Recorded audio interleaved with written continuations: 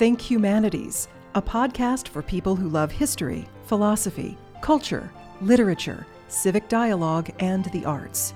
Think Humanities from Kentucky Humanities, where we've been telling Kentucky's stories for 45 years.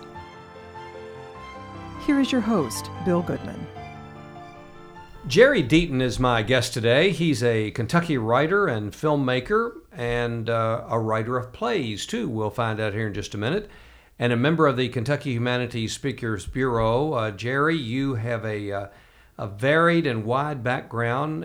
It seems like to me in the brief conversation that we've had, it's all happened in the last 10 years or so. So let me just sort of begin by backtracking and asking you where you're from in Kentucky, when you decided to leave that area, what took you to Frankfort, and then we'll sort of condense all of that down before we launch into your writing and film career. Thank you, Bill. I appreciate the opportunity.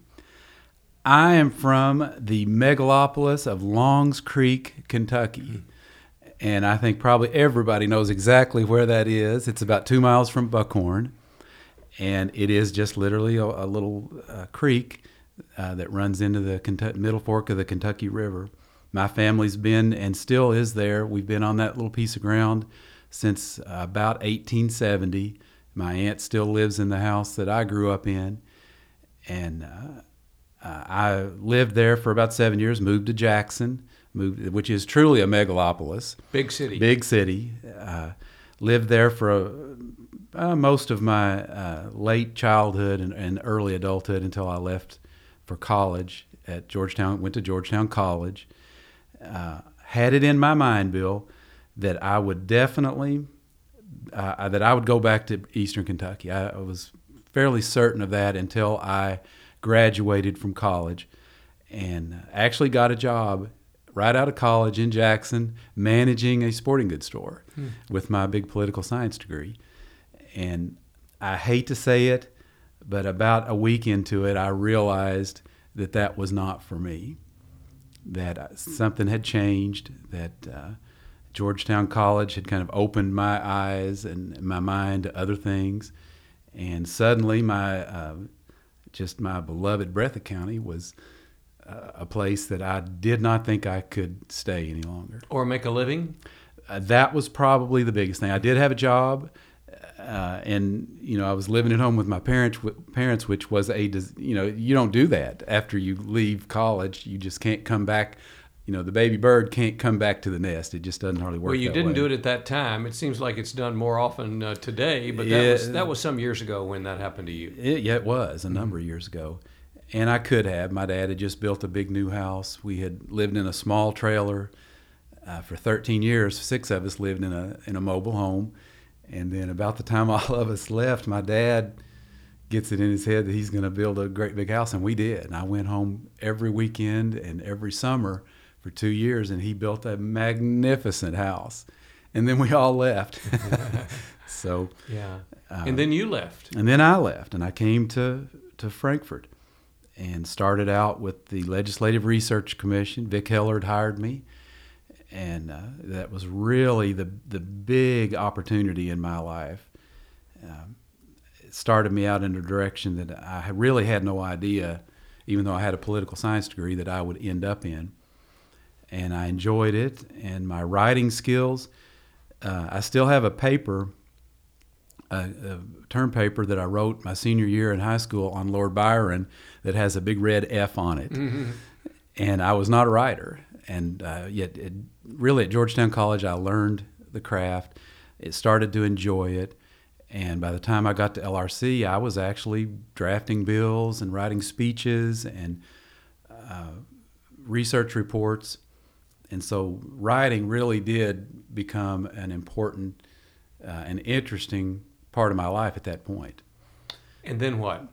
Well, I stayed there for about 7 years, and I didn't really want to be in that position. I felt like my communication skills were a little beyond just sitting behind a desk and writing everybody else's speech. I wanted to give the speeches.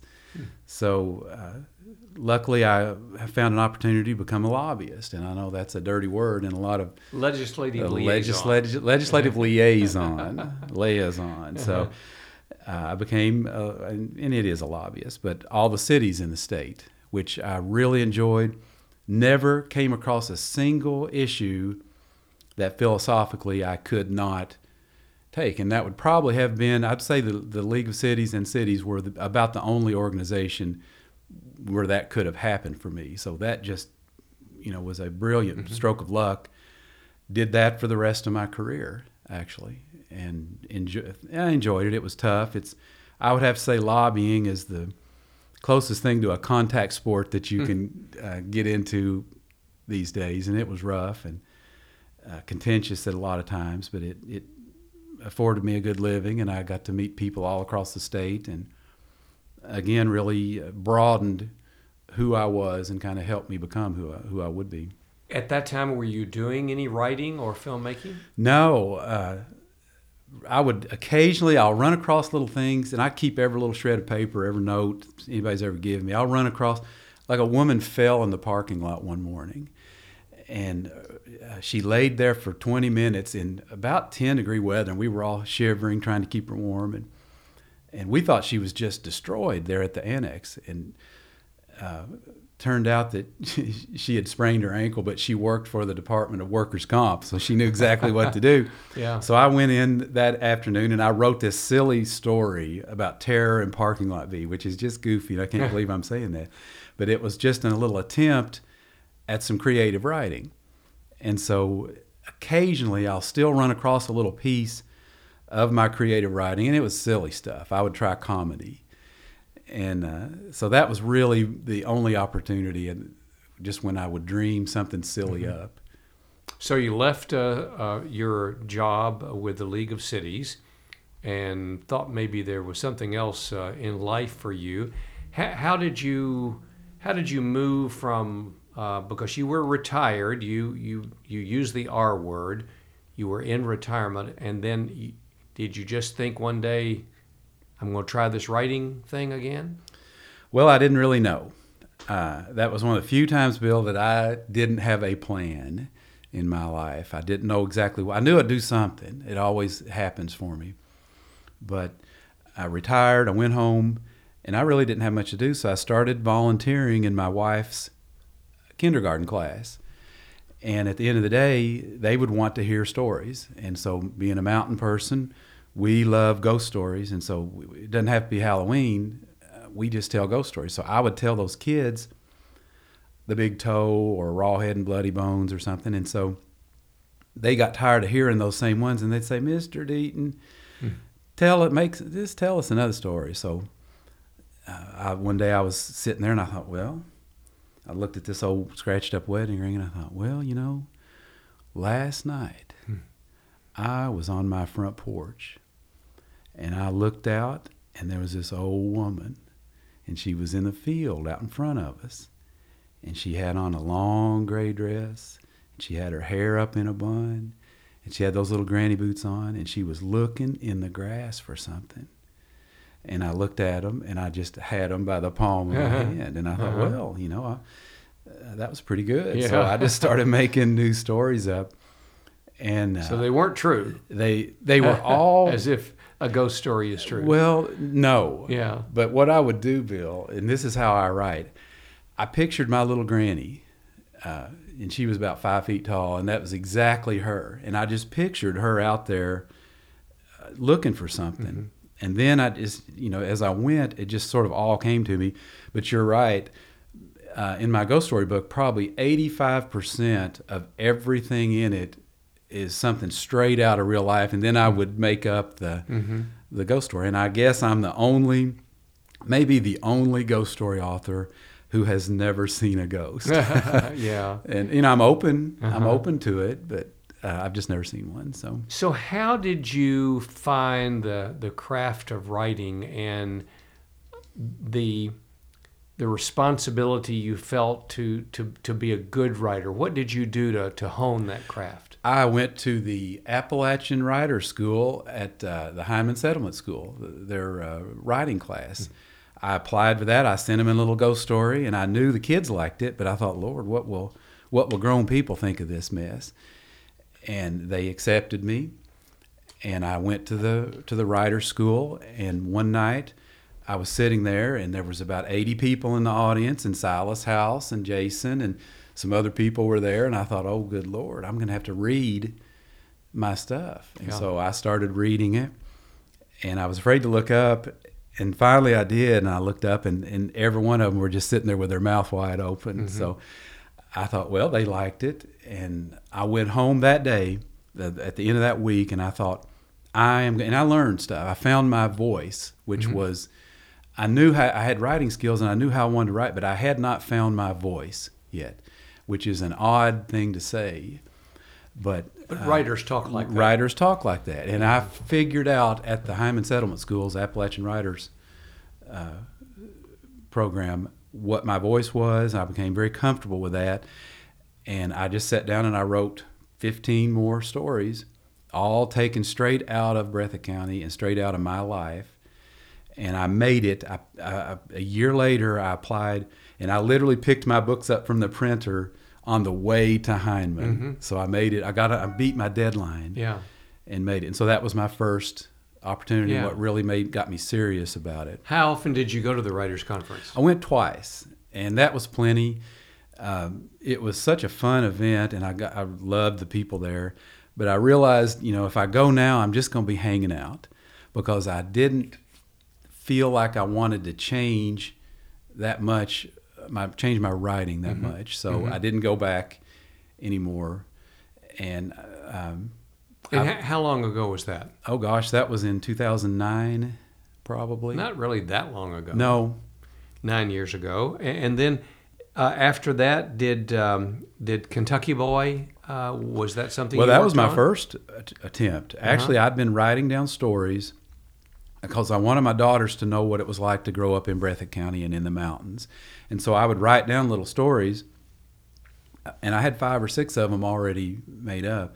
And one day my wife and I were driving around in eastern Kentucky somewhere, in Breathitt County, I'm sure, and she said, out of the blue, she said that she was actually envious of me from being from the mountains. And I thought, what? Where was she from? She's from Louisville. And she said, you have a feeling of place and belonging that I don't have. And I thought, you're absolutely right. And I was stunned, because I've really nobody's ever been jealous of me for being from eastern Kentucky. I've been made fun of and kidded. Fellow at LRC, when I just first started working there, called me up one day and he said, Jerry, he said, can you come down to the Rotunda real quick? He said, we've got a tour group from Harlan and we need an interpreter. So he was, that's funny. The kind of thing I've had thrown at me, but never has anybody said they were jealous. And so I thought, well, I'm gonna write this down. And so I decided that, not having had a tragic or a magnificent, extraordinary life, I would just take 20 words that I thought summed up growing up in eastern Kentucky and write 20 short stories. And so I took football, I took Christmas, I took church, mule. I'm probably the only lobbyist that's ever plowed a mule that's still around.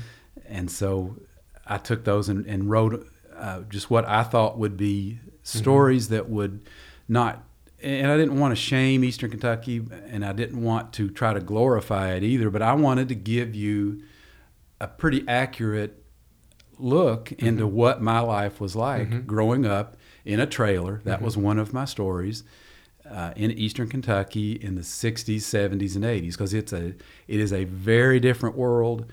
It's a world that it seems like the people who know the most about it have been there the least. And so I wanted people to see what it was actually like to have I had a good childhood. We didn't have a lot, but I had a very good childhood that I would not trade for anything. I'm speaking with Jerry Deaton, who is a member of our Speakers Bureau, and he represents Kentucky Humanities all across the state of Kentucky. And all of those members of our Speakers Bureau, and the way that you can book a speaker or a Chautauqua actor is right there on our website, kyhumanities.org, and you can scroll down and look at the variety of speakers that we now have in our bureau. Really an amazing array of wonderful folks that kind of cover the gamut of history and philosophy and social media. And today I'm talking with Jerry Deaton. And at some point, you thought maybe you'd like to do a film or two. Tell me about how that you morphed from writing into being a filmmaker and documentary producer. Well, I honestly can't even imagine how that happened myself when I think back about it, because I've got zero training in that field. I guess what happens with me, Bill, is that if I decide something needs to be done and that nobody else is going to do it, then by God, I'll take it on. Mm-hmm. And there was this little story about Breathitt County where we had a log cabin in our backyard my whole life. And I was always told that a man was killed on the front porch of that cabin. And found out that his picture was hanging in there. And a man named Captain Bill Strong killed him from ambush from up in the hills there. And I got to looking and thinking more about that. And then I was reading a book one day very early on in my career at LRC. I went to the law library, found a book on Bloody Breathitt. And in that book, I found my great-great-grandfather, Bob Deaton's name. And Bob had killed somebody. And I went home that night and I asked Dad, I said, "Dad, did Grandpa Bob kill somebody?" And he goes, "Well, yeah, we always heard he did." And so, nobody had ever said that to me. And Grandpa Bob was a minister. So I became intrigued with the feuds of Breathitt County. All my life when I would travel across the state and people would say, "Where are you from?" They'd recognize that Deaton name and they'd say Breathitt County, and they'd go, "Bloody Breathitt." Mm-hmm. And so that is where I'm from, Bloody Breathitt, and that is the namesake comes from the feuds. So I decided that it was time somebody did that. If we waited much longer, the few people left that had even secondhand knowledge of the feuds were going to be dead. Now, 30 years ago, you couldn't have done it. I probably would have been taking peril of my own life mm-hmm. if I had decided to do that 35 years mm-hmm. ago. Mm-hmm. But things have settled down, and I think it was time, and it worked out real well. I found people who were descendants of feudists, and luckily my brother-in-law and sister had a little film company, Pinnacle Production, here in Lexington, and we decided to make a film on it. And I think it's turned out real well. KET shows it, I hear once a week, 5 years into it, that somebody saw me on TV. Mm-hmm. And it was a lot of fun. It was a lot of hard work. Didn't know if I could do it. Writing the script, making sure it flows, making sure it has some art to it. There is just a tremendous amount that goes into filmmaking. And literally, I just decided if I liked it and it flowed well and it was correct, that was what I was going to go with. Mm-hmm. So I just kind of took those strengths that I had used throughout the rest of my life, and I just applied it to making a film. And did that lead you to the same anxiousness, the same desire to make the Harry Caudill film? Well, when I finished the Breathitt County film, I thought I'm finished. I don't have any other ideas. That was really hard. I did it. Maybe I did it, Bill, just to see if I could do it. I don't know, but I had no plan to make another film until I met Miss Ann Caudill one night at a writers group in Louisville, Kentucky, the Cherokee Roundtable. And she was just a fascinating character. Got to know her really well. And it just started creeping in on me again. I thought, okay, here I go. I'm getting myself into something else. And one day, just out of the blue, I just threw it at her. I said, "Ann," "we need to make a film about Harry Caudill." And she looked straight at me and said, "Nope." She said, "It's just be too hard. It's too painful." And I just left it there. Then saw her again about a month later, and we chatted and sort of hung out together at the meeting. Saw her again about 2 months later, and it had stuck in my mind. And I just threw it on her again. I said, Ann, we need to do a film about Harry. And she looked straight at me and said, okay. And I thought, oh, Lord, what have I done? The Feud film I describe it only as a sweet film about mass murder, if you can actually come up with something about that. And it was something that you could do without a lot of seriousness, but this one was going to require a lot of seriousness because this is one of Kentucky's greatest, possibly one of the greatest people of the 20th century. And I realized it had to be done in a very professional manner. It had to be done, in my opinion, 100% correct. There was no room for any factual errors. And so as soon as she said yes, I kind of thought, oh God, you've jumped on a high horse now. If you run into somebody, even a Kentuckian, who doesn't know Harry Cottle or doesn't know his work or doesn't know Night Comes to the Cumberlands, how do you describe, you also do work with Rhodes Scholars, Jerry. Rhodes Scholars is how would you describe a scholastic travel company that's worldwide? They take groups of people all over the world, and one of those Rhodes Scholars trips is to Appalachia. I think there are more in Kentucky. There might be one on the Bourbon Trail, that sort of thing. I'm not exactly sure of all of them. But if somebody in the and I'm sure you speak about Harry Cottle in your talks to the Rhodes Scholars down at Cumberland Falls, how do you explain to somebody his significance and greatness in Kentucky?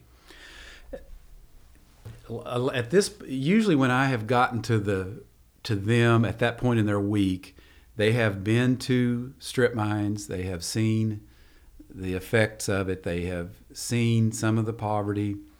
And so I just basically, and a lot of them have heard of him. Probably, I would say at least 25% of the 50 people in the room will have heard of him. There'll be 15 or so that will know Harry Cottle and definitely know Night Comes to the Cumberlands. But I will just start out by saying that this was a man I admired, who I felt as if I connected to him in many ways because I had some of the same activist feelings. So certainly not, I don't have his courage or his strength or his intellect by any stretch, and few people do. But I just describe him as an author and activist in Eastern Kentucky who just felt so compelled to say something about the inequities that were going on around him at the time. And he did it so eloquently through his books and his writings and his speeches. And he kicked off a movement, really, the Johnson's war on poverty was largely started. Kennedys and Johnson, they all read Night Comes to the Cumberlands. And so when I show them the film and get started on it, I only show them about a 10-minute clip, and they're always disappointed. They want to see the rest of it, but we don't have time. But then we kind of go on at that point, and I talk about the things that Harry... What I wanted to do with this, Bill, was not just relive Harry's life, but I wanted his message, which if you read Night Comes to the Cumberlands now, it is as relative today as it was 52 years ago when he wrote it, in 1960. It's probably 53 years ago. And it's amazing just how the man saw Eastern Kentucky. He recognized what the problems are. And if you look at it now, if you go back in there today, that's largely what is still going on. You know, the same types of issues with undereducated population. You know, the county government, the governments are still very open to corruption. We still see a lot of that in the newspapers these days. You know, it's been a while. It's been quite a long time since I've read it, and you're talking about it now makes me want to go back and reread it. I'm going to make it's a tough read effort to go back to that. But I'm also thinking I remember everything that you've spoken about. I don't think he addressed the drug difficulty then. It was different. Because it was different, wasn't it? You know, And that's people why. smoked a little pot, Yeah, but and drank, but you know, and maybe it is to excess, but not to the point No. of the opioid heroin or the pills, Right, that right, is yeah. back there now, and Okay. it is a severe problem, Yeah. which needs it has to be addressed. Yeah. That's another one of the major issues. A large employer is not going to go back there when you just can't find people who are able and willing to work. Well, let me. I want to come back to that in a moment, but I want to sort of finish you and bring everyone up to date on where you are now, because you're a writer, a filmmaker, and I mentioned in our introduction about your playwriting and how. Just give us a brief synopsis of that and how much fun you're having doing that, how much work it is for you too. Well, I will have to say, Bill, that playwriting is my favorite form of writing and my favorite thing to do. I love theater. My daughter, Emmy, got involved in it and is just a phenomenal actress and singer. So I was around it a lot, got involved, acted a couple times, and I cannot act. There are people would look at me and say, well, sometimes somebody will go, is there anything you can't do? And I'll go, yeah, I cannot act. Yeah. I can't remember the lines. I just cannot. It's not the way my brain works. But I love directing. I'm getting my first opportunity to direct. I've written 4 new plays, 4 one-act plays for Shelby County Community Theater. Back in 2016, I wrote my first 4 one-act plays, taking some of my ghost stories and adapting them to stage. Worked out really well. We sold out 5 nights, and people seemed to really enjoy it. I enjoyed it. And it didn't come to me right off the bat, but last fall I was riding my bicycle, and just all of a sudden 3 ideas for 3 plays just swooped in on me. And so I literally turned around and went home and started writing them down. And I love seeing, it's one thing to see your work come to life on a screen, but somehow seeing it come to life on a stage is just a completely different and satisfying matter. And these plays are going to be presented at the Shelby County Theater in November. Tell us, just give us a little promo about that. Well, it'll be November 8, 9, 10, and 11 at Shelby County Community Theater. I think 7:30 the weeknights, and then 2:30 on Sunday. Then we are actually going to have a showing at the Grand Theater in Frankfort. Going to be maybe the first time a production has moved out of Shelby Community Theater and into another city. So we're going to have a production on Friday, November 16 at 7:30 at the Grand Theater as well. Well, good luck with that. I know that's fascinating, and you do seem to brighten up a little bit when you're talking about your playwriting. It's fun. It is just a joy to me. But I want to go back to current day, Appalachia, some pieces that have been written just in the last few years. We talked off microphone a bit about J.D. Vance's Hillbilly Elegy. Not that he all of a sudden introduced Appalachia to the rest of the world. It's always been there. You mentioned Lyndon Johnson and Robert Kennedy visiting Eastern Kentucky back in the 60s. We both had a little Frankfort experience where I have to tell you, I was first introduced to Eastern Kentucky through Kentucky Educational Television, and the phenomenon that I began to realize is Appalachia and what it means to people there. But you've got some really deep-rooted feelings and thoughts about where we are today with Appalachia. And you just referenced it when you said that you could go back and read Night Comes to the Cumberlands by Harry Caudle, and it's pretty much the way you find it today. It is. And I hate to say that, but it actually is. And there are so many core, tough problems that just people, it's almost like it's the elephant in the room and nobody will say anything about it. And, we had, what's the recent effort in Pikeville? SOAR. Save our Appalachian region. Yes. I went to several of their meetings, and to me, they weren't.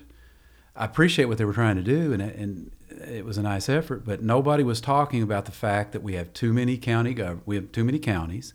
That lends itself to little pockets, little kingdoms that don't need to be there. We need to heavily think about that.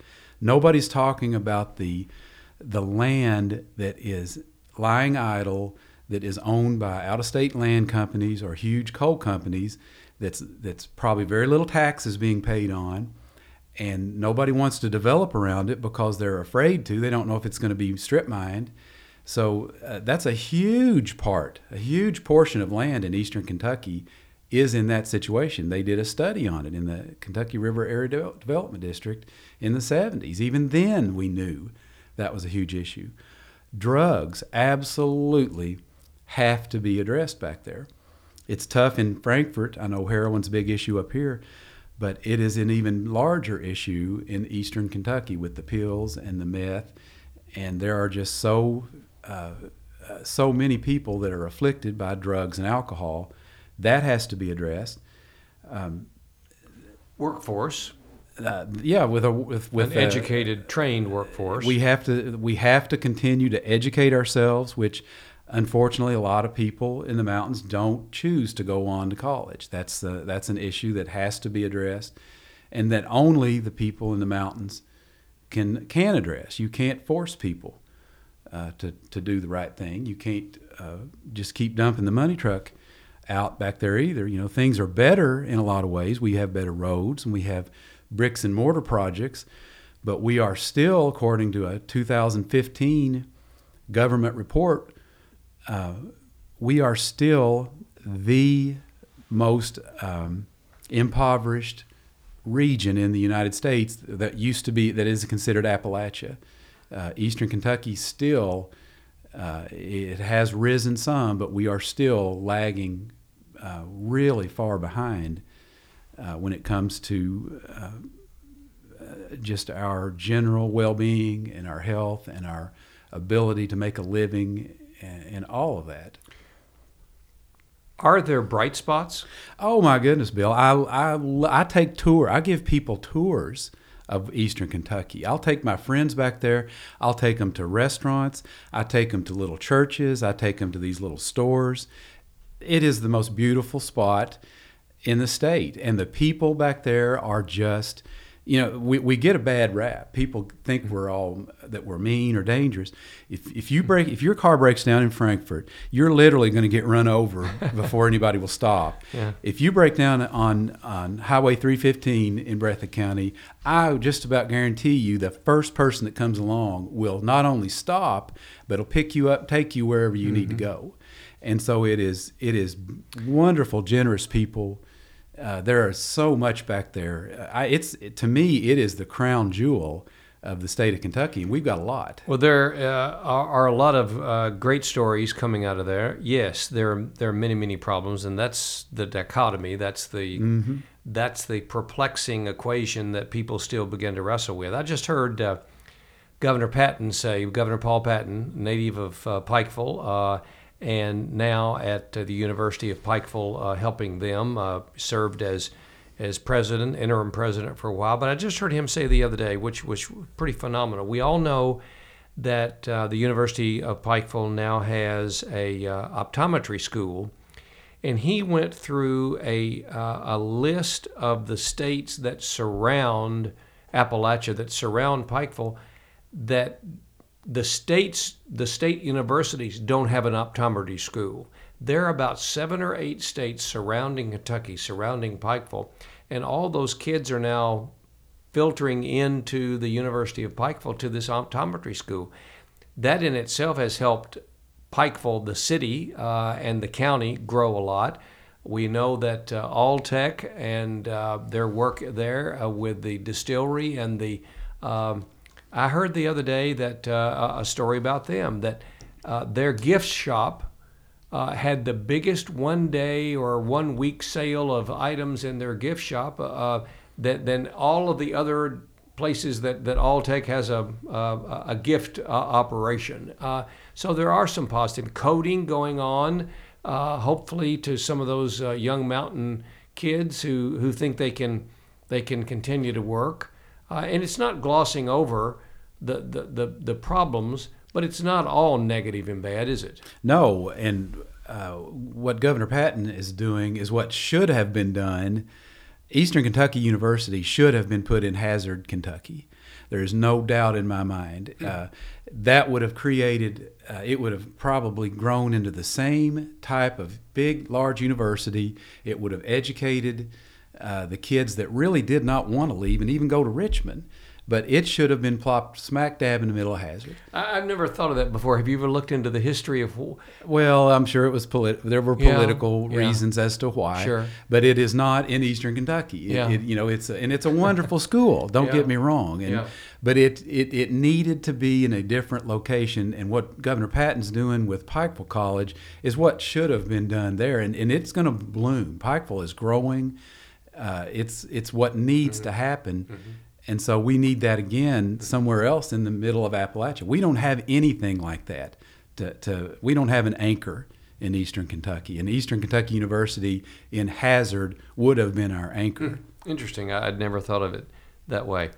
Well, Jerry Deaton, writer and filmmaker and a person of the theater now, but also very passionate about place and your home county and where you grew up.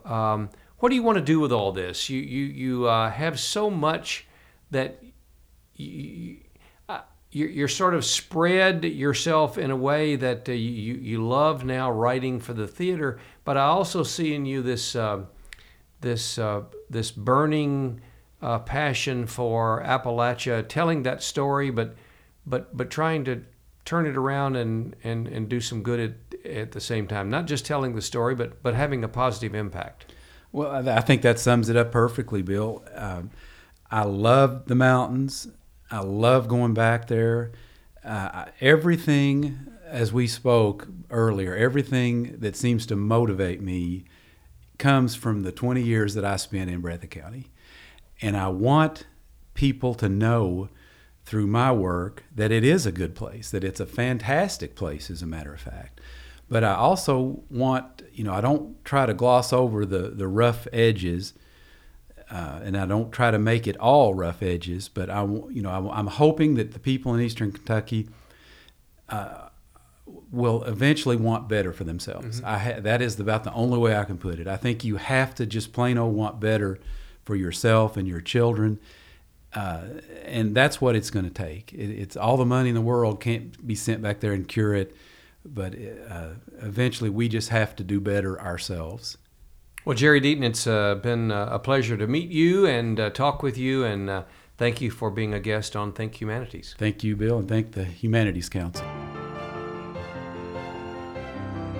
Think Humanities is a podcast from Kentucky Humanities and is a production of the University of Kentucky College of Arts and Sciences. This podcast was created at the Media Depot. Think Humanities is available at kyhumanities.org, iTunes, and SoundCloud.